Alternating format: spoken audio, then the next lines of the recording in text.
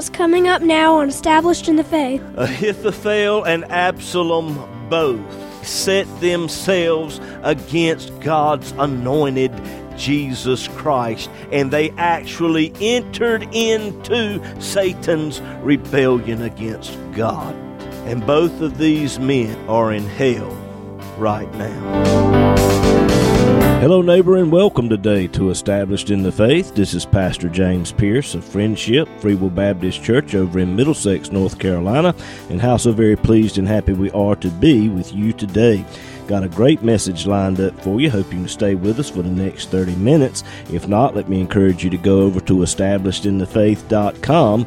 There you can listen to today's message as well as many others that are in podcast form. Well, we're going to go on into the message now. Hope and pray it'll be a blessing to you.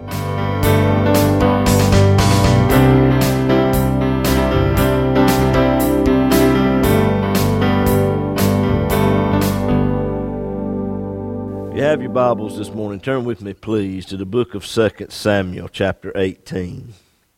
2 Samuel, chapter 18, beginning with verse 17.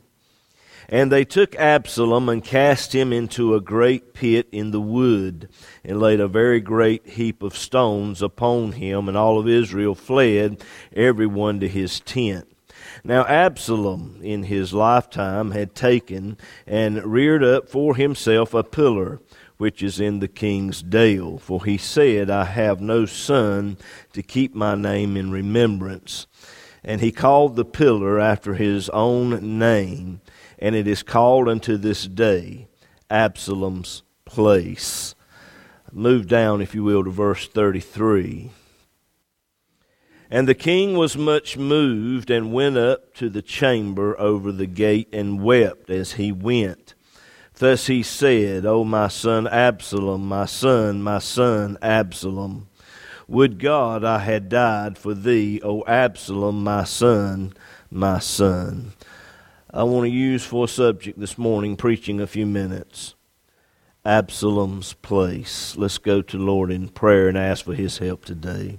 Heavenly Father, Lord, I thank you for every person that is under the sound of my voice right now. And Lord, I ask for the anointing of your Spirit to rest upon me, to help me, Lord, to rightly divide this word of truth, and to bring forth that, O Lord, which I believe you have given unto me. And I ask, Lord, that you anoint the people to hear and to receive of your word. Lord, that we all might be drawn closer to you in some way. And we are careful now to give you praise and glory in Jesus' name. And everyone said, amen and amen. As we read these words of David, you can't help but feel and sense the pain, the hurt that David is experiencing, as any parent would be. But David's grief goes much deeper than we realize, because David knew that his son died lost. David also knew that the reason all of this had taken place was his fault. David was to blame. This was the third of a fourfold judgment that came upon David as a result of his sin with Bathsheba and the murder of her husband Uriah. Now, having said all of that, we have to ask the question, what part did God play in all of that? Did God cause Absalom to go against his father David? No. God is never the cause of wrongdoing. God is never the cause of sin. If sin is involved, it's always the fault of the individual. Absalom had a choice. Understand this about sin, ladies and gentlemen. Sin has a negative ripple effect that destroys everything that it touches. David and his sin with Bathsheba and the murder of Uriah, it opened up a door of opportunity that would not have been opened had not David done this thing. There was a door of opportunity opened, and Absalom made the choice to open that door and go against his father. By this time, all of Israel knew of David's sin and thought him to be unfit to sit upon the throne of Israel. And Absalom stole the hearts of the people. And Ahithophel, David's top advisor, the Bible says that his wisdom was as the oracles of God. This man sided with Absalom. And Absalom thought that he could win this conflict against his father David. I can kill David and ascend to the throne of Israel. And I've got Ahithophel here, the wisest man in the world, to advise me on how to do it. There's no way that I can lose. Ahithophel, he was Bathsheba's grandfather. He had his own personal grievances toward David. He couldn't forgive David for what he did to Bathsheba. He wanted his pound of flesh. And he advised Absalom,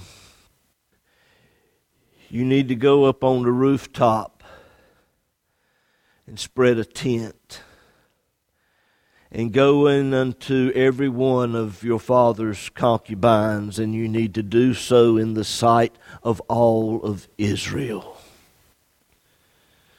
Ahithophel had it in for David. I'm going to cause him as much pain and hurt as I possibly can. Ahithophel knew that if Absalom did this thing, it would create a wedge that would further divide David and Absalom.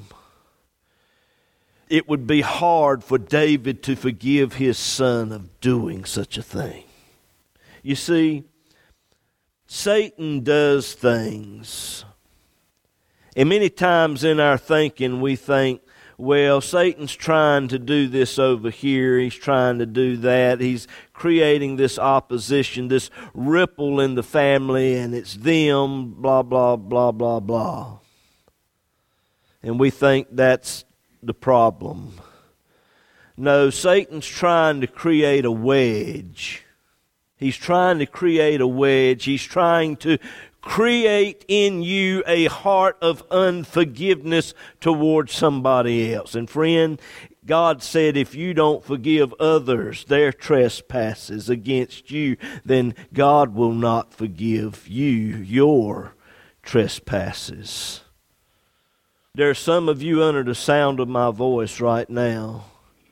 Satan is setting the trap even as I speak to create in you a heart of unforgiveness towards somebody else. Let me say this, God forbid you walk in that door on a Sunday morning drunk, but I'd rather have you in this church drunk than to have you sitting here with a smile on your face with unforgiveness in your heart towards somebody else. God can forgive you for being drunk.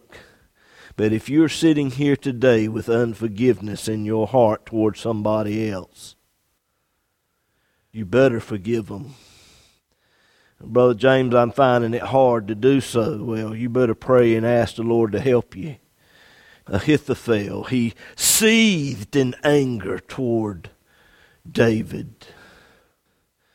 He was the cause for Absalom to go in and do this thing. This man was so blinded by his rage that when Absalom called for counsel on how to end this thing. How can I kill David and take the throne of Israel for sure? How can I secure the throne of Israel? And Ahithophel said, let me, key word, let me take 12,000 men of Israel. I can go in and get him right now if you'll let me do it. Absalom, let me go right now. He's not had time to marshal his forces, and I can go and get him. I can kill him right now and bring the people back. And Ahithophel was spot on. He was right. And Absalom, let's hear what Hushai has to say. And Hushai is brought in.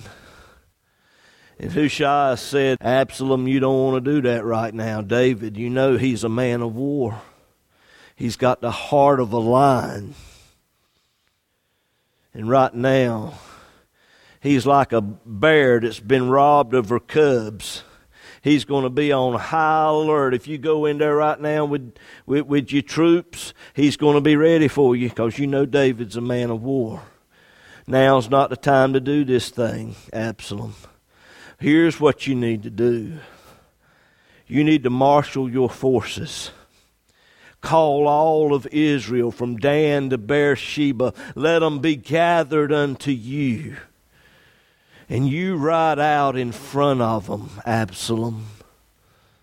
And David will be outnumbered and you can kill him and secure the throne of Israel. Now Hushai's counsel was wrong, but it appealed to Absalom's pride. I can ride out in front of the thousands of Israel and lead them into battle. And that's what he decided to do. Ahithophel, upon hearing these words, he knew that if they didn't strike right then, it was going to be game over. If we wait and do what Hushai is saying do, it gives David time to marshal his forces. You need to hit him while he's off guard right now. But he knew it was game over. And the Bible says that Ahithophel went home, got his house in order, and he hung himself and died. The wisest man in the world of that day allowed his own personal grievances to tarnish his wisdom. Hear me today.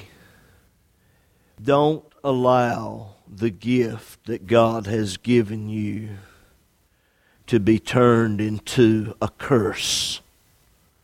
That's what happened to Ahithophel. That's what happens to a lot of people. There are many listening to me right now. You have a gift to play music. That gift is there to glorify God, to worship God, and to use that talent, to use that ability for the world to make money. You've taken that gift and it will be a curse to you, as it has been to hundreds, thousands down through the many years. Let's look at these three men for a moment. Ahithophel, Absalom, and David. I've already dealt with Ahithophel. He had unforgiveness in his heart toward David because of Bathsheba, wouldn't forgive him. Set himself against God's anointing. Absalom did the exact same thing. There was unforgiveness there, and Absalom again set himself against God's anointed. And the sins of David. David committed two of the worst sins: adultery and cold-blooded murder. But here's the key. David repented and he did not set himself against God's anointed.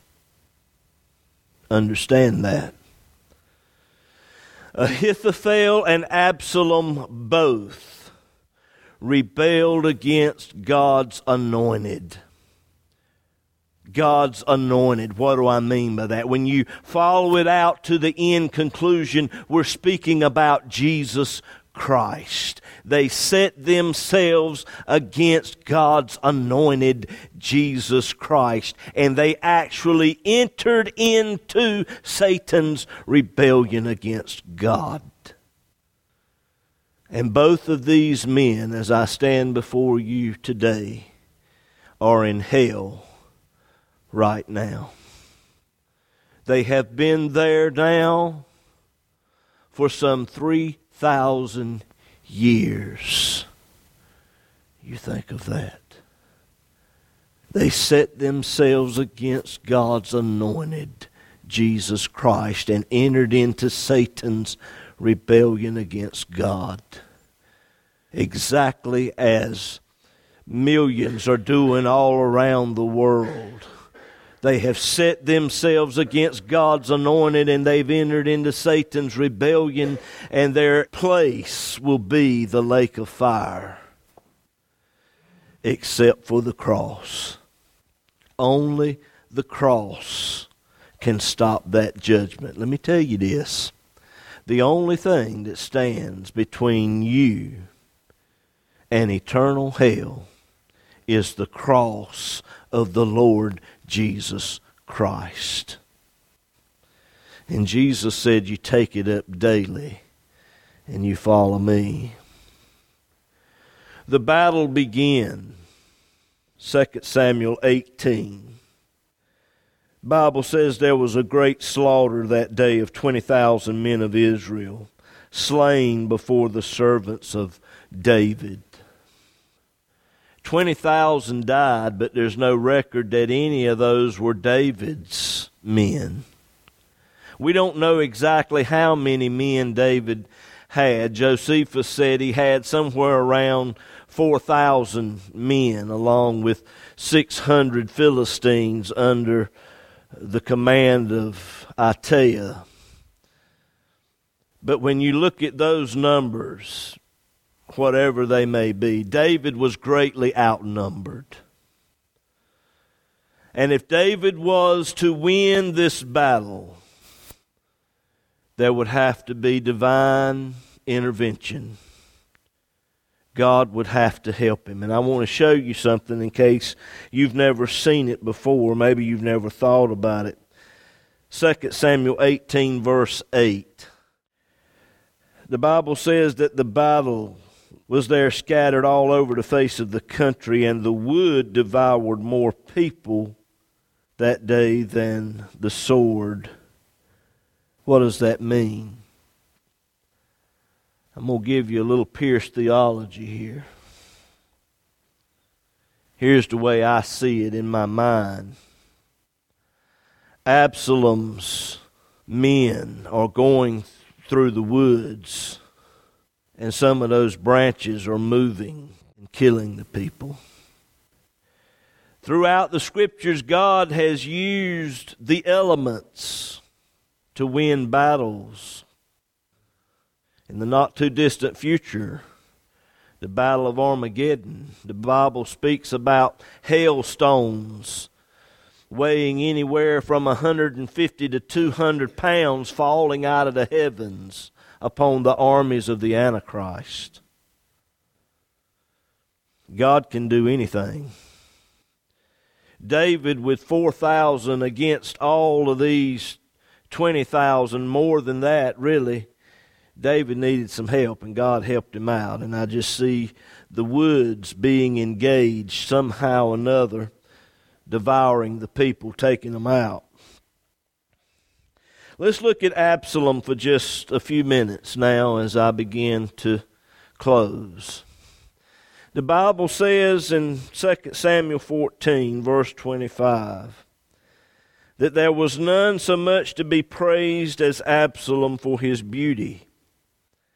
From the sole of his foot even to the crown of his head, there was no blemish in him. Verse 26 talks about his hair. His hair was heavy on him, and he polled it, or he shaved it. And when he shaved it, he weighed his hair, and it weighed 200 shekels after the king's weight. That's anywhere from 8 to 9 pounds. Who does that? I mean, who shaves their head and weighs their hair? I'd have to have a mighty sensitive small scale to weigh what little bit of hair I've got. One of them little gram scales. But it takes an arrogant somebody to cut off their hair and weigh it. But the very thing that Absalom prided himself in is the very thing that entrapped him. The Bible says that 2 Samuel 18 verse 9, he rode into battle riding on a mule. Now, before I go further with that, let me say this. The mule, the king would ride upon the mule. The idea was that he would kill David and then ride into Jerusalem, and all the people would see him riding on the mule, and that's a sign of him now being the king. That was the game plan. But as he was riding on that mule, the mule went under some thick boughs of a great oak, verse 9, and his head was caught hold of the oak, and he was taken up between the heaven and the earth, and the mule that was under him went away. One of those trees reached down and grabbed him by the hair of the head and snatched him up. And there he is, kicking and screaming by the hair of the head. I just don't know about that, Brother John. Well, you just believe whatever you want to believe. That's fine. What you know is just as good as what I know, but I just tell you what the Bible says. He was caught up between the heaven and the earth, hanging there. Somebody saw this thing when it happened, and they run to Joab and told Joab. Joab took 3 darts and threw it, hit him right in the heart, finished him off. Absalom died a painful, agonizing death. They took his body, the Bible says, they throwed it in a pit, laid a great heap of stones upon him. And in his lifetime, he reared up for himself a pillar.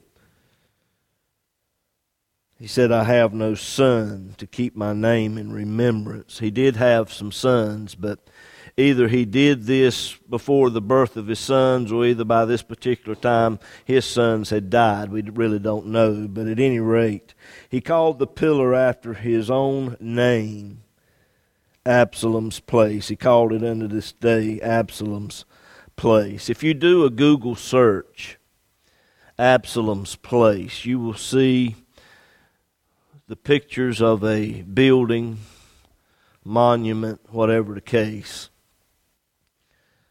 If that were the actual dwelling place of Absalom, such would be tolerable. But I submit to you this morning that that is not Absalom's place. That place is to remind mankind of what happens when you rebel against God's anointed. And Absalom's place today is in hell. He's been there now for some 3,000 years. There are some of you under the sound of my voice right now. Your situation is less than unfortunate. But Absalom would give anything in the world to take your place right now. Because as unfortunate as your circumstances and situation may be, you are better off right now than he is. He's been there in hell for 3,000 years and will be there forever and forever. Today, if you have not accepted Jesus Christ as your Lord and Savior, then you have set yourself against God's anointed Jesus Christ. And one day you will be in Absalom's place, the lake of fire. Today is the day of salvation. If you've not accepted Christ as your Savior, behold, now is the time. Today is the day of salvation.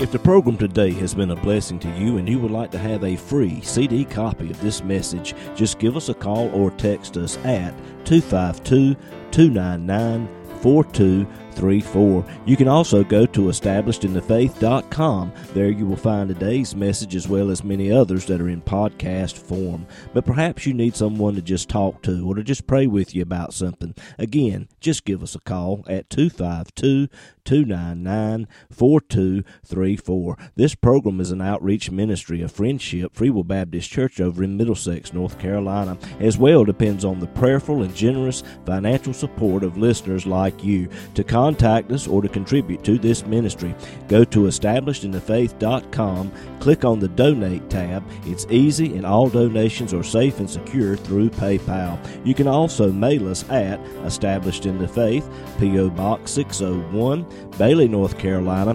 27807. We look forward to hearing from you.